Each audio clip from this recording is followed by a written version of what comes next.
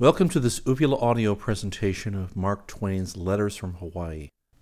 All books that Uvula Audio presents are in the public domain. Volume 7. Letter 16. Honolulu, June 30th, 1866. A month of mourning. For a little more than a month, the late princess, Her Royal Highness Victoria Kamamalu Kaahumanu, heir presumptive to the crown and sister to the king, lay in state at the Aolani Palace, the royal residence. For a little over a month, troops of natives of both sexes, drawn here from several islands by the great event, have thronged past my door every evening on their way to the palace.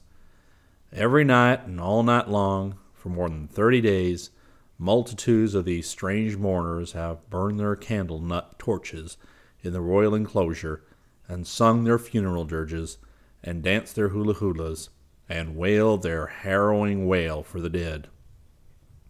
All this time we strangers have been consumed with curiosity to look within those walls and see the pagan deviltry that was going on there. But the thing was taboo, which means forbidden. We get our word taboo from the Hawaiian language. Taboo to foreigners, howlies.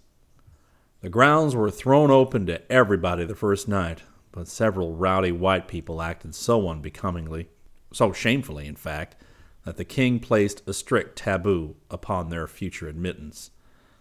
I was absent on the island of Maui at the time, and so lost that one single opportunity to gratify my curiosity in this matter. Last night was to behold the grand finale, inasmuch as the obsequies were to transpire today, and therefore I was a good deal gratified to learn that a few foreigners would be allowed to enter the side gate and view the performances in the palace yard from the veranda of Dr. Hutchinson's house, the Minister of the Interior. I got there a little after 8 p.m. Night scene in the palace grounds. The veranda we occupied overlooked the royal grounds and afforded an excellent view of the 2,000 or 2,500 natives sitting, densely packed together in the glare of the torches between our position and the palace, 100 feet in front of us. It was a wild scene.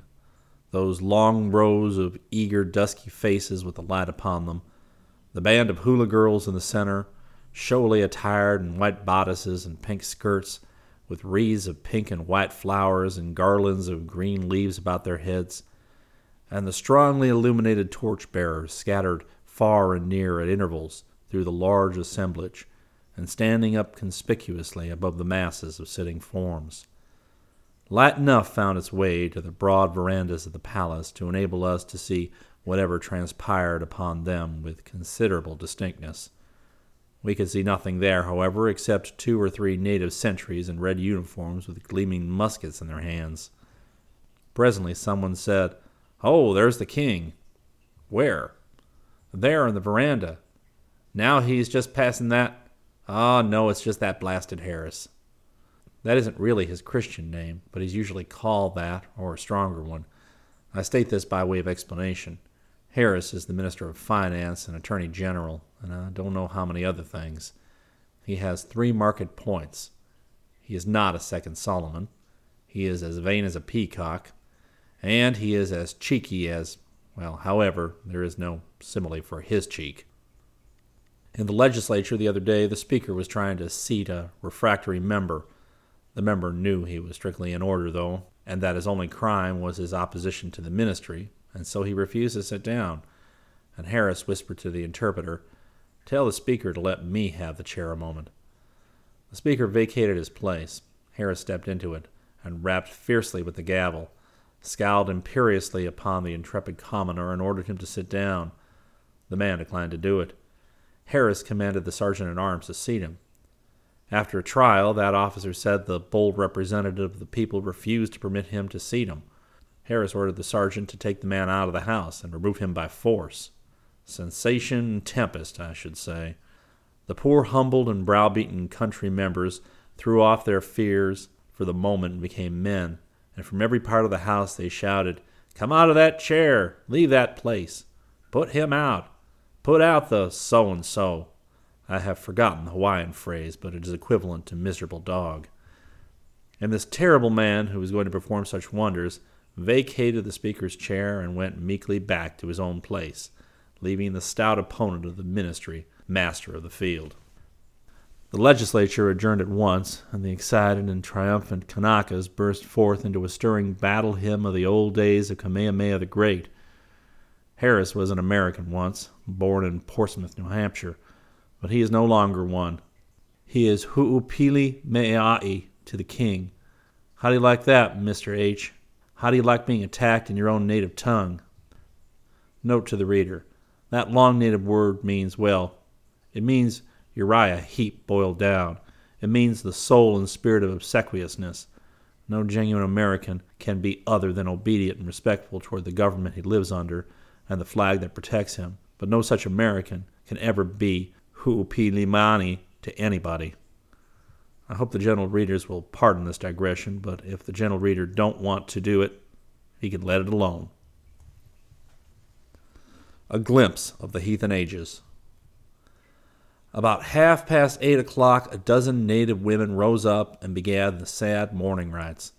They locked arms and swayed violently backward and forward, faced around and went through a number of quick gestures with their hands and their heads and their bodies, and turned and twisted and mingled together, heads and hands going all the time, and their motions timed to a weird howling which it would be rather complimentary to call singing, and finished up spreading their arms abroad and throwing their heads and bodies far backward simultaneously, and all uttering a deafening squall at the same time.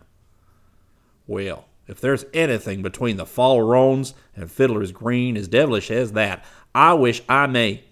Brown, I said, these solemn and impressive funeral rites of the ancient times have been rescued from the oblivion to which the ignorant missionaries consigned them 40 years ago by the good and wise Lord Bishop Staley. It ill beseems such as you to speak irreverently of them. I cannot permit you to say more in this vein in my presence. When the women had finished, the multitude clapped their hands boisterously in token of applause. A number of native boys next stood up and went through a performance a good deal like that which I have just described, singing at the same time a strange, unmusical chant. The audience applauded again. Harris came out once more on that part of the veranda which could be seen best by the great assemblage, and assumed an attitude and expression so suggestive of his being burdened with the cares of state of 60 or 70 kingdoms that, if I had been a stranger, I would have said to myself, the trifles that Richelieu had to contend with were foolishness to what this man has got on his hands. Christianity and civilization in the warm quarters. Next, about 20 native women dressed in black rose up and sang some hymns like ours, but in the Kanaka tongue, and made good music of them. Some of the voices were very rich and sweet, and the harmony was excellent and timed perfectly. Every now and then, while this choir sang, and in fact all evening, old-time natives scattered through the crowd would suddenly break out into a wild, heartbroken wail that would almost startle one's pulse into stillness. And there was one old fellow near the center who would get up often, no matter what was going on, and branch forth into a sort of sing-song recitation, which he would eventually change into a stump speech. He seemed to make a good many hits, judging by the cordial applause he got from a coterie of admirers in his immediate vicinity. More heathen deviltry. A dozen men performed next, howled and distorted their bodies, and flung their arms fiercely about like very maniacs. God bless my soul, just listen to that racket. Your opinion is your opinion, and I don't quarrel with it. And my opinion is my own, and I say once and for all that if I was mayor of this town, I would just get up here and read the riot act once, if I died for it the next, and... Brown, I cannot allow this language. These touching expressions of mourning were instituted by the good bishop, who has come from his English home to teach this poor benighted race to follow the example and imitate the sinless ways of the Redeemer. And did he not mourn for the dead Lazarus?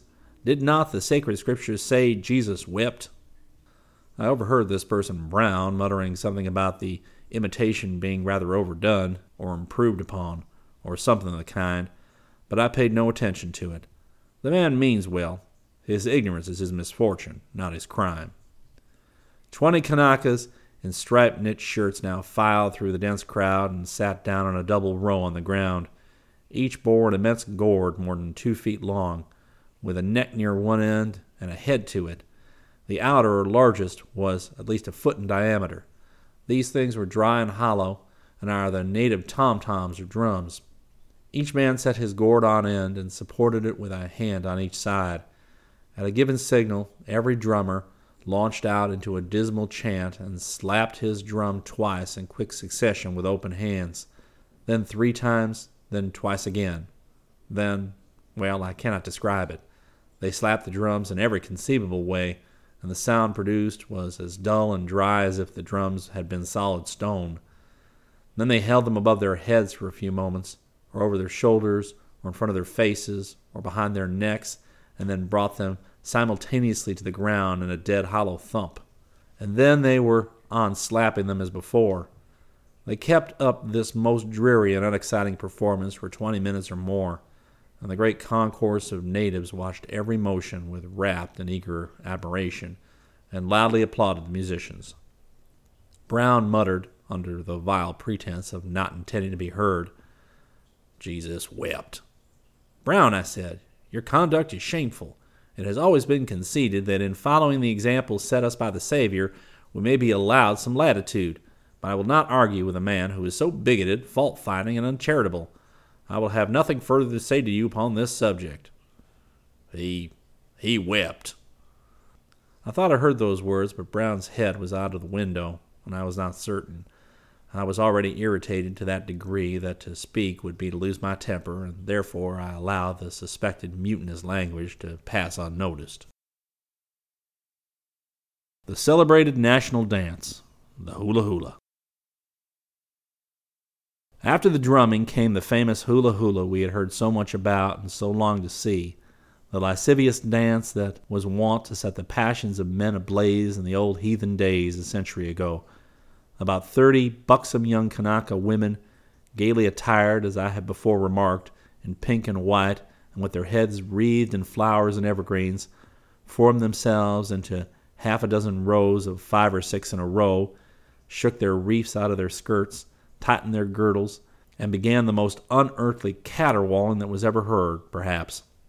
The noise had a marked and regular time to it, however, and they kept strict time to it with writhing bodies, with heads and hands thrust out to the left, then to the right, then a step to the front, and left hands all projected simultaneously forward, and right hands placed on the hips, then the same repeated with a change of hands. Then a mingling together of the performers, quicker time, faster and more violently excited motions, more and more complicated gestures, the words of their fierce chant, meantime treating in the broadest terms, and in detail of things which may be vaguely hinted at in a respectable newspaper, but not distinctly mentioned. Then a convulsive writhing of the person, continued for a few moments, and ending in a sudden stop and a grand caterwaul of chorus, and great applause. Jesus wept. I barely heard his words, and that was all. They sounded like blasphemy.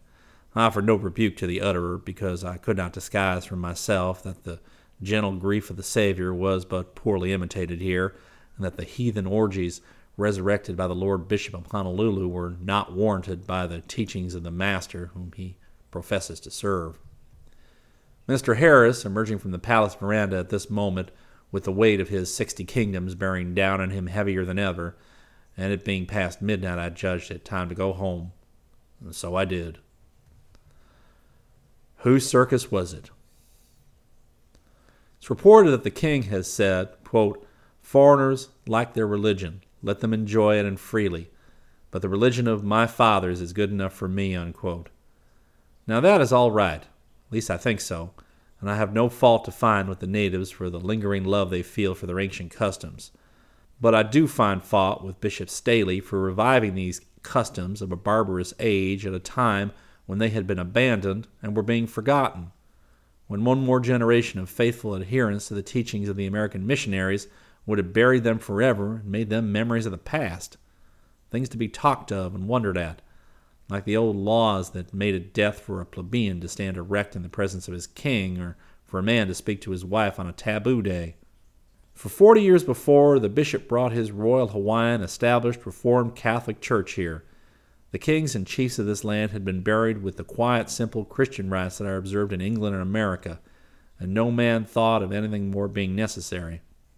But one of the first things that Bishop Staley did when he arrived here a few years ago was to write home that the missionaries had deprived the natives of their innocent sports and pastimes, such as the lascivious hula hula and the promiscuous bathing in the surf of nude natives of opposite sexes. And one of the next things he did was to attend a hula hula at Waikiki, with his holy head tricked out in the flower and evergreen trumpery worn by the hula girls. When the late king died, the bishop revived the half-forgotten howling and hula dancing and other barbarisms in the palace yard and officiated there as a sort of master of ceremonies. For many a year before he came, that wretchedest of all wretched musical abortions, the tom-tom, had not been heard near the heart of Honolulu, but he reinstated it and brought it into its ancient esteem and popularity.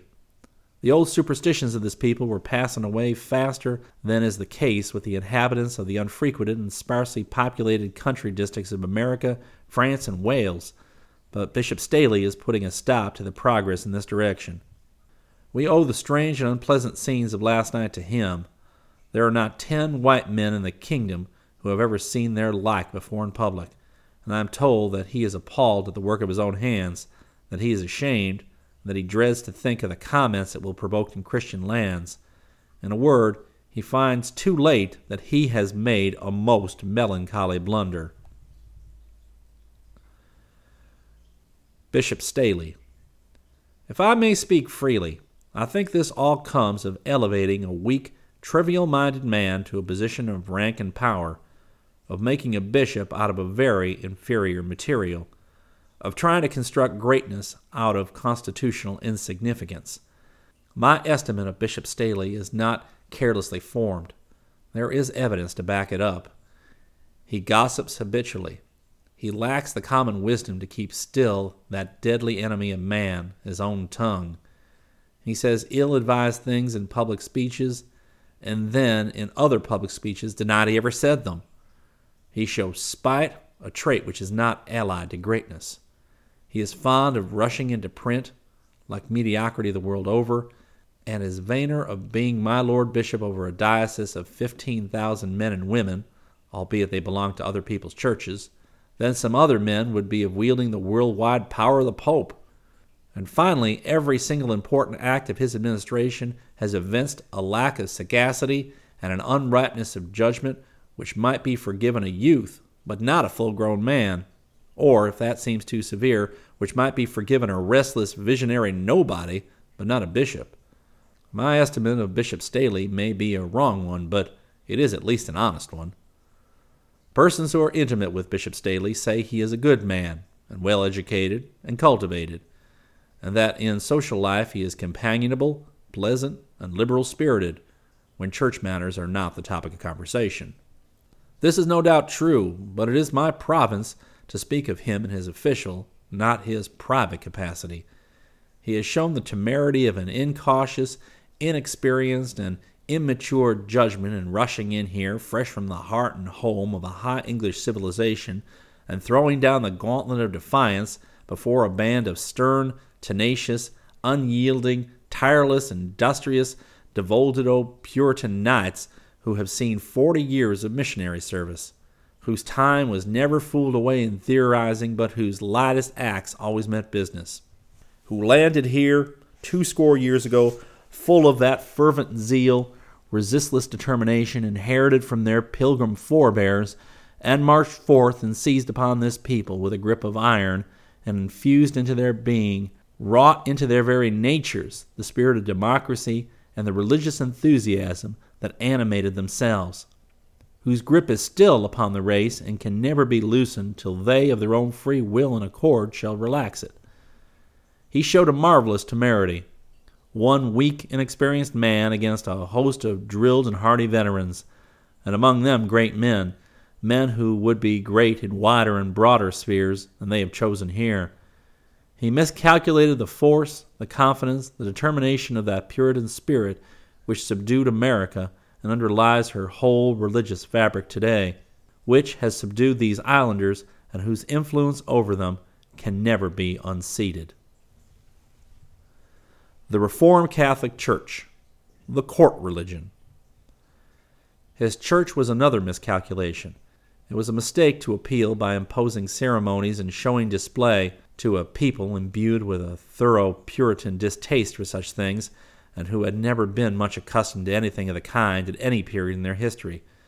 There is little in common between the simple evergreen decorations and the tom-toms and hulas of the natives and the cheap magnificence of the bishop's cathedral altar, his gaudily painted organ pipes, and the monotonous and unattractive ceremonials of his church service. He is fighting with good nerve, but his side is weak. The moneyed strength of these islands, their agriculture, their commerce, their mercantile affairs, is in the hands of Americans, Republicans. The religious power of the country is wielded by Americans, Republicans.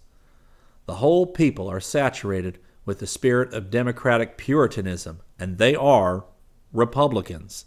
This is a republic to the very marrow, and over it sits a king, a dozen nobles, and half a dozen ministers. The fields of the Royal Hawaiian Established Church is thus so circumscribed that the little cathedral in Nuuanu Street, with its 30 pews of 10 individual capacity each, is large enough to accommodate it in its entirety and have room to spare. And this is the bugbear that has kept the American missionaries in hot water for 3 or 4 years. The Bishop of Honolulu ought to feel flattered that a chance so slim as his, and a power so feeble as his, has been able to accomplish it. But at the same time, he ought to feel grateful, because if left alone, he and his church must infallibly have been and remained insignificant. I do not say this ill-naturedly, for I bear the bishop no malice, and I respect his sacred office. I simply state a palpable fact. I will say a word or two about the Reformed Catholic Church, to the end that strangers may understand its character. Briefly, then, it is a miraculous invention. One might worship this strange production itself without breaking the first commandment, for there is nothing like it in the heavens above, or in the earth beneath, or in the water under the earth. The Catholics refuse to accept it as Catholic. The Episcopalians deny that it is the church that they are accustomed to, and of course the Puritans claim no kindred with it at all. It is called a child of the Established Church of England, but it resembles its parent in few particulars.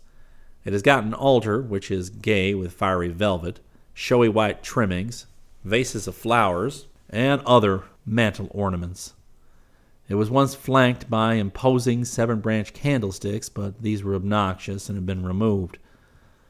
Over it is a thing like a gilt signboard, on which is rudely painted 2 processions, 4 personages in each, marching solemnly and in single file toward the crucified Savior in the center, and bringing their baggage with them. The design of it is a secret known only to the artist and his maker.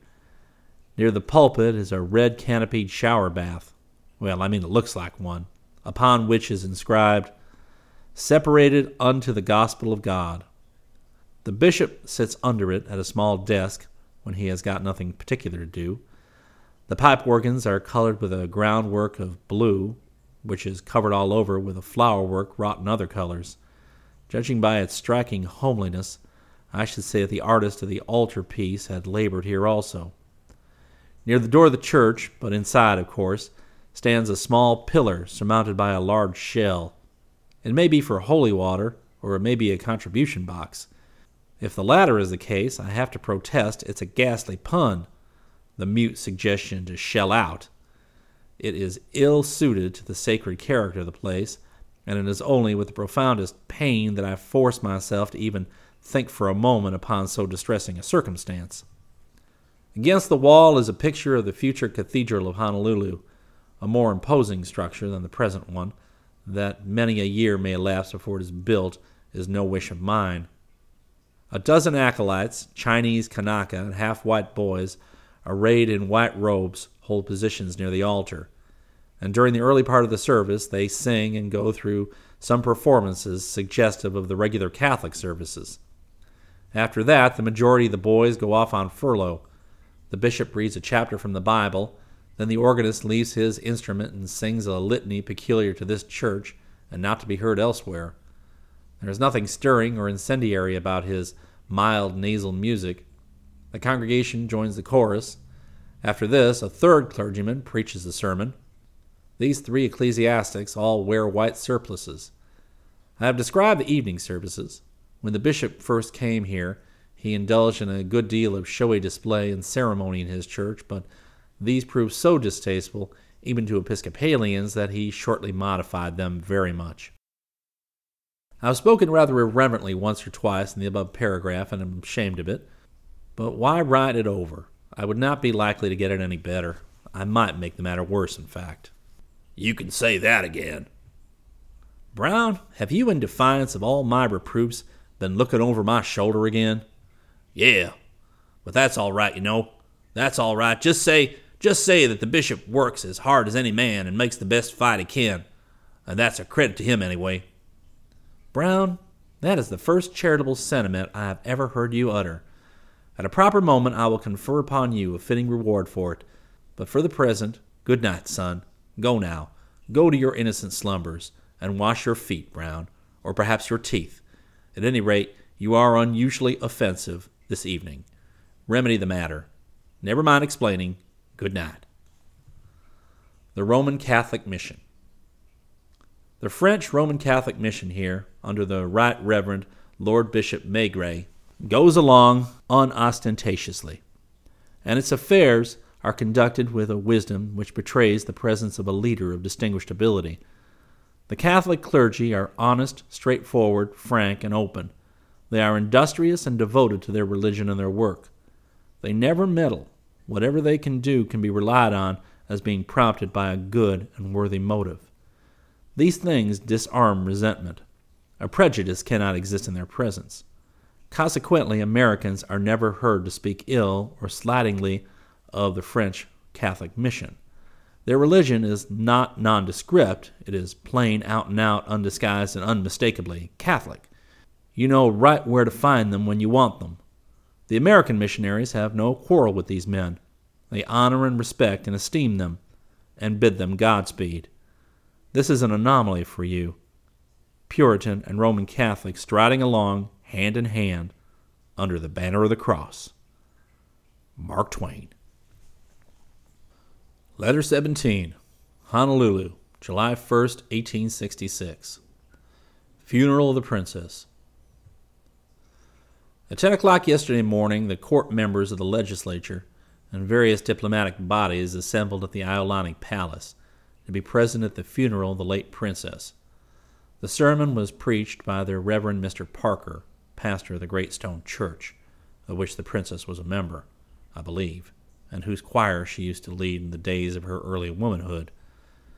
To the day of her death she was a staunch, unwavering friend and ally of the missionaries, and it is a matter of no surprise that Parker, always eloquent, spoke upon this occasion with a feeling and pathos which visibly removed the hearts of men accustomed to conceal their emotions. The Bishop of Honolulu, ever zealous, had sought permission to officiate in Parker's stead, but after duly considering the fact that the princess had always regarded the bishop with an unfriendly eye and had persistently refused to have anything to do with his church, his request was denied. However, he demanded and was granted the place of honor in the procession, although it belonged properly to the officiating clergyman. The bishop also claimed that inasmuch as the royal mausoleum was consecrated ground, that it would be sacrilegious to allow a Calvinistic minister to officiate there when the body was consigned to the tomb, and so he was allowed to conduct that portion of the obsequies himself. However, he explained that it was not the custom of his church to read a burial service or offer up a prayer over such that had never belonged to his church, and therefore the departed princess was consigned to her last resting place with no warmer or kindlier recommendation than a meager non-committal benediction, a sort of chilly funeral politeness, nothing more. But then we should not blame the bishop in this matter, because he has both authority and example to sustain his position, as I find by the reference to a review by W.D. Alexander of one of his pastoral addresses. Let me quote from Alexander. Quote, "Only last December, Thomas Powell, near Peterborough in England, wished to have his son buried in the parish churchyard, and a dissenting minister to officiate. When the friends had gathered around the grave, a messenger arrived from the clergyman of the established church, one Ellaby, stating that he was ready to perform the episcopal service. This was courteously declined, upon which the rector issued from the church and forbade the burial.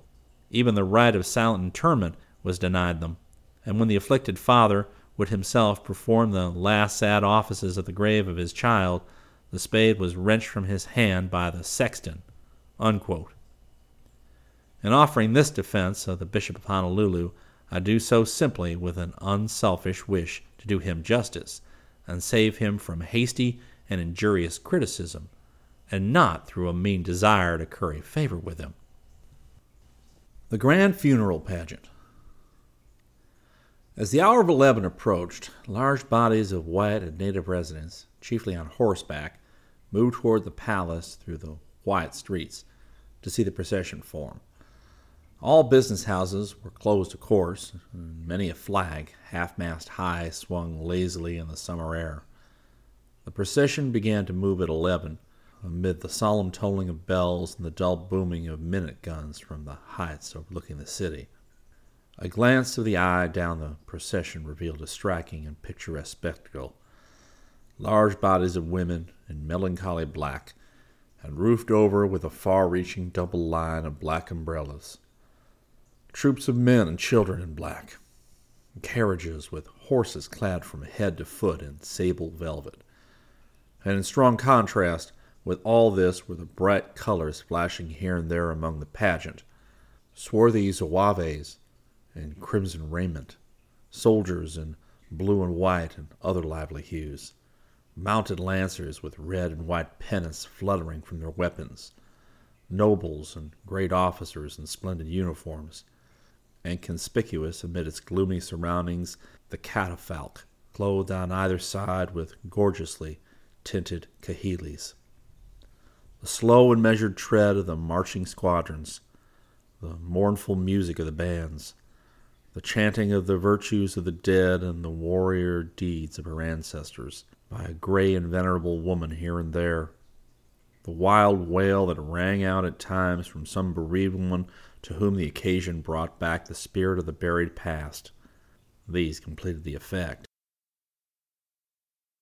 The kahilis. The kahilis are symbols of mourning which are sacred to aristocracy. They are immense plumes mounted upon tall poles, and are made of feathers of all bright and beautiful colors. Some are a rich purple, some crimson, others brown, blue, white, and black, etc. These are all dyed, but the costly kahilis, formed of the yellow feathers of royalty, taboo to the common herd, were tinted by the hand of nature, and come from the tropic bird which, as I have said in previous letters, has but two of them, one under each wing. One or two kahilis, also made of red feathers from a bird called by sailors the marlinspike bird, had no artificial coloring about them. These feathers were very long and slender, hence the fowl's name, and each bird's tail is furnished with two and only two of them. The birds of the Sandwich Islands seem uncommonly indigent in the matter of strictly ornamental feathers. A dozen or more of these gaudy kahilis were upheld by pallbearers of high blood, and fenced in the stately catafalque with a vari-colored wall as brilliant as a rainbow. Through the arches of the catafalque could be seen the coffin, draped with that badge and symbol of royalty, the famous yellow feather war cloak, whose construction occupied the toiling hands of its manufacturers during 9 generations of Hawaiian kings. Style. We have here in this little land of 50,000 inhabitants the complete machinery in its minutest details of a vast and imposing empire done in miniature. We have all the sounding titles, all the grades and castes, all the pomp and circumstance of a great monarchy. To the curious, the following published program of the procession will not be uninteresting. After reading the long list of dignitaries, etc., and remembering the sparseness of the population here, one is almost inclined to wonder where the material for the portion of the procession devoted to the Hawaiian population generally is to be procured. Here is the program.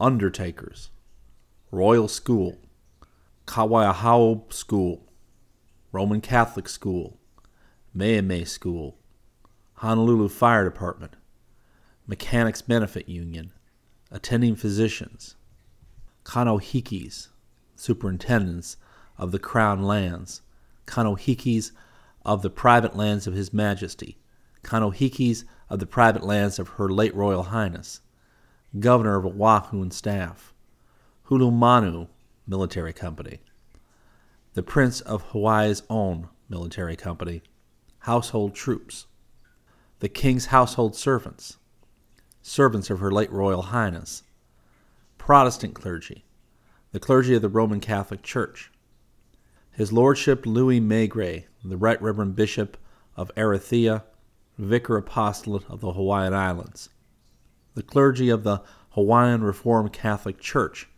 His Lordship the Right Reverend Bishop of Honolulu, the hearse, Her Majesty Queen Emma's carriage, His Majesty's staff, carriage of Her late Royal Highness, carriage of Her Majesty the Queen Dowager, the King's Chancellor, the Cabinet Ministers, His Excellency the Minister Resident of the United States, James McBride, His Majesty's Commissioner, Monseigneur Desnoyers, His Britannic Majesty's Acting Commissioner, W.L. Green, judges of the Supreme Court, the Privy Councillors, the members of the Legislative Assembly, the Consular Corps, circuit judges, the clerks of the government departments, the members of the bar, Collector General, Customs House officers and officers of the customs, marshal and sheriffs of the different islands, King's Yeomanry, foreign residents, Ahahui Ka'ahumanu, Hawaiian population generally, the Hawaiian cavalry, and finally, the Hawaiian police force. Details. The Ahahui Ka'ahumanu, a benevolent society instituted and presided over by the late princess for the nursing of the sick and burial of the dead, was numerously represented. It is composed solely of native women. They were dressed in black and wore sashes of different colors.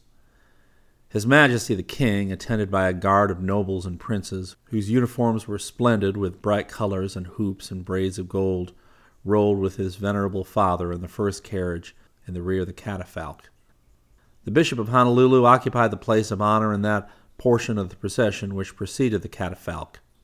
The servants of the king and the late princess would have made quite a respectable procession by themselves. They numbered 250, perhaps.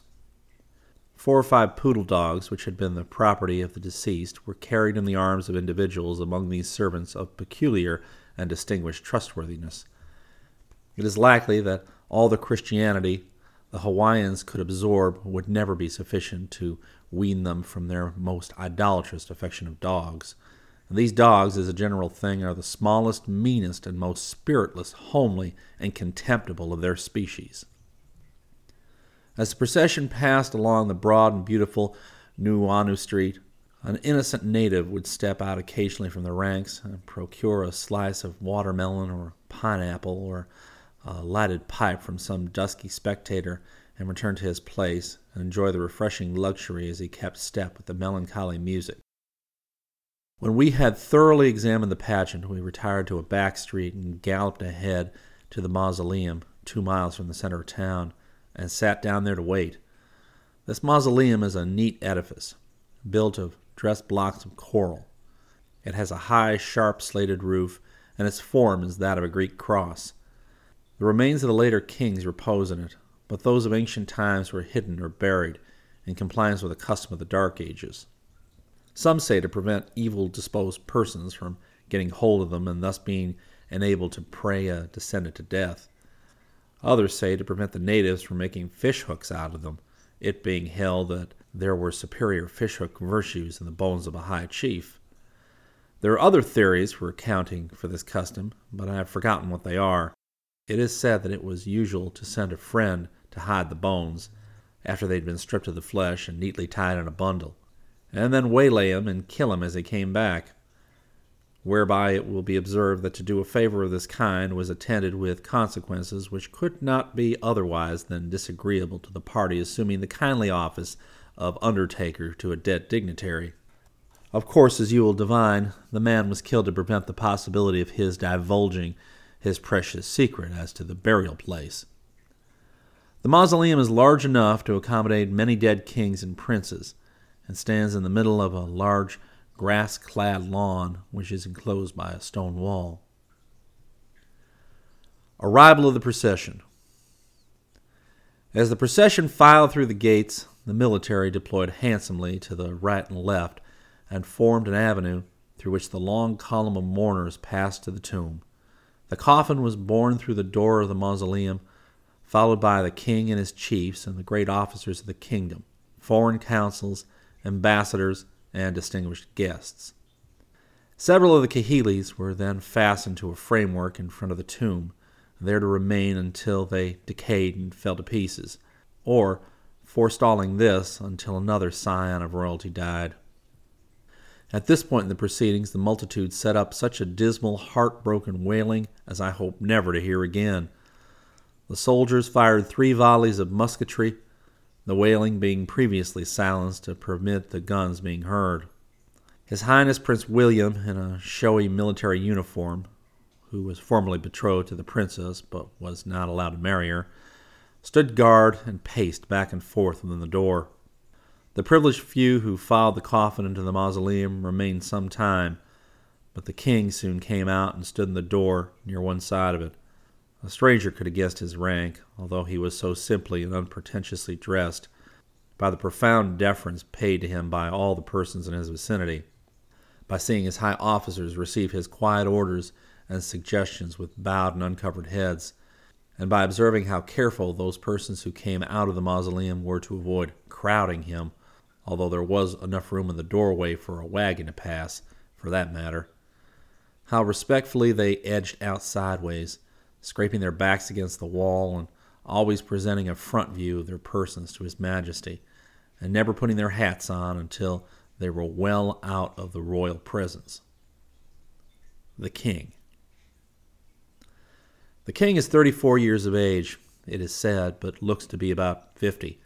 He has an observant, inquiring eye, a heavy, massive face, a lighter complexion than is common with his race, tolerably short, stiff hair, a moderate mustache, and imperial large stature, inclining somewhat to corpulence. I suppose he weighs fully 180, maybe a little over. He has fleshy hands, but a small foot for his size, and is about 6 feet high, is thoughtful and slow of movement, has a large head firmly set upon broad shoulders, and is a better man and a better looking one than he is represented to be in the villainous popular photographs of him, for none of them are good.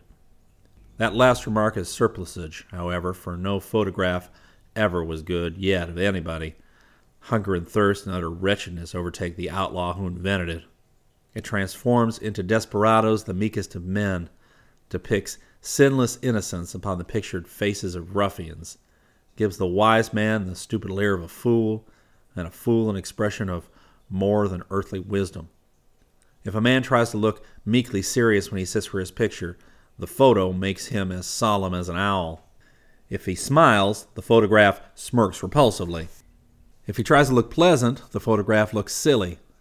If he makes the fatal mistake of attempting to seem pensive, the camera will surely write him down as an ass. The sun never looks through the photographic instrument that it does not print a lie. The piece of glass it prints it on is well named a negative, a contradiction, a misrepresentation, a falsehood. I speak feelingly of this matter because by turns the instrument has represented me to be a lunatic, a Solomon, a missionary, a burglar, an abject idiot, and I am none of those. The king was dressed entirely in black, dress coat and silk hat, and looked rather democratic in the midst of the showy uniforms around him. On his breast he wore a large gold star, which was half hidden by the lapel of his coat. He remained at the door half an hour, and occasionally gave an order to the men who were erecting the kahilis before the tomb. He had the good taste to make one of them substitute black crape for the ordinary hempen rope he was about to tie one of them to the framework with. Finally, he entered his carriage and drove away, and the populace shortly began to drop in his wake. While he was in view, there was but one man who attracted more attention than himself, and that was Minister Harris. This feeble personage had crape enough around his hat to express the grief of an entire nation. As usual, he neglected no opportunity of making himself conspicuous and exciting the admiration of the simplest Kanakas. Oh, noble ambition of the modern Richelieu. A contrast. How they did it in ancient times. It is interesting to contrast the funeral ceremonies of the Princess Victoria with those of her great Kamehameha the Conqueror, who died less than 50 years ago, in 1819, the year before the first missionaries came. On the 8th of May, 1819, at the age of 66, he died as he had lived, in faith of his country. It was his misfortune not to have come in contact with men who could have rightly influenced his religious aspirations. Judged by his advantages and compared with the most eminent of his countrymen, he may be justly styled not only great but good. To this day, his memory warms the heart and elevates the national feelings of Hawaiians. They are proud of their old warrior king. They love his name. His deeds form their historical age, and an enthusiasm everywhere prevails, shared even by foreigners who knew his worth. That constitutes the firmest pillar of the throne of his son. In lieu of human victims, the custom of that age, a sacrifice of 300 dogs attended his obsequies. No mean holocaust, when their national value and estimation in which they were held are considered. The bones of Kamehameha, after being kept for a while, were so carefully concealed that all knowledge of their final resting place is now lost. There was a proverb current among the common people that the bones of a cruel king could not be hid. They made fishhooks and arrows of them, upon which, in using them, they vented their abhorrence of his memory in bitter execrations. From James J. Jarvis, History of the Hawaiian or Sandwich Islands, 2nd edition, 1844. The account of the circumstances of his death, as written by the native historians, is full of minute detail, but there is scarcely a line of it which does not mention or illustrate some bygone custom of the country. In this respect, it is the most comprehensive document I have yet met with. The Ministers. Burlingame and von Valkenburg, United States ministers to China and Japan, are ready to sail now, but are delayed by the absence of two attachés who went to Hawaii to see the volcano and who were not aware how slow a country this is to get around in. The journey to Hilo, which would be made anywhere else in almost 18 to 20 hours, requires a week in the little inter-island schooners here. Colonel Kalakaua, the King's Chamberlain, has invited the ministerial party to a great luau, a native dinner at Waikiki. General von Valkenburg has achieved a distinguished success as a curiosity finder. Standing on the celebrated Pali a day or two ago and amusing himself by idly punching into the compact lava wall through which the road is cut, he crumbled away a chunk of it, and observing something white sticking to it, he instituted an examination and found a sound, white, unmarred, and unblemished human jaw tooth firmly embedded in the lava. Now the question is, how did it get there in the side where the road had been cut of a mountain of lava 700 feet above the valley, a mountain which had been there for ages, this being one of the oldest islands in the group? Burlingame was present and saw the general unearth his prize. I have critically examined it, but, as I half expected myself, the world knows about as much about how to account for the wonder now as if I had let it alone.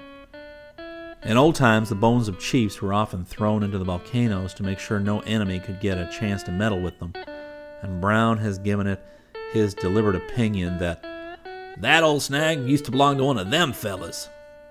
Possibly, but the opinion comes from a source which entitles it to but little weight. However, that tooth is as notable a curiosity as any I have yet seen in the Sandwich Islands. Mark Twain.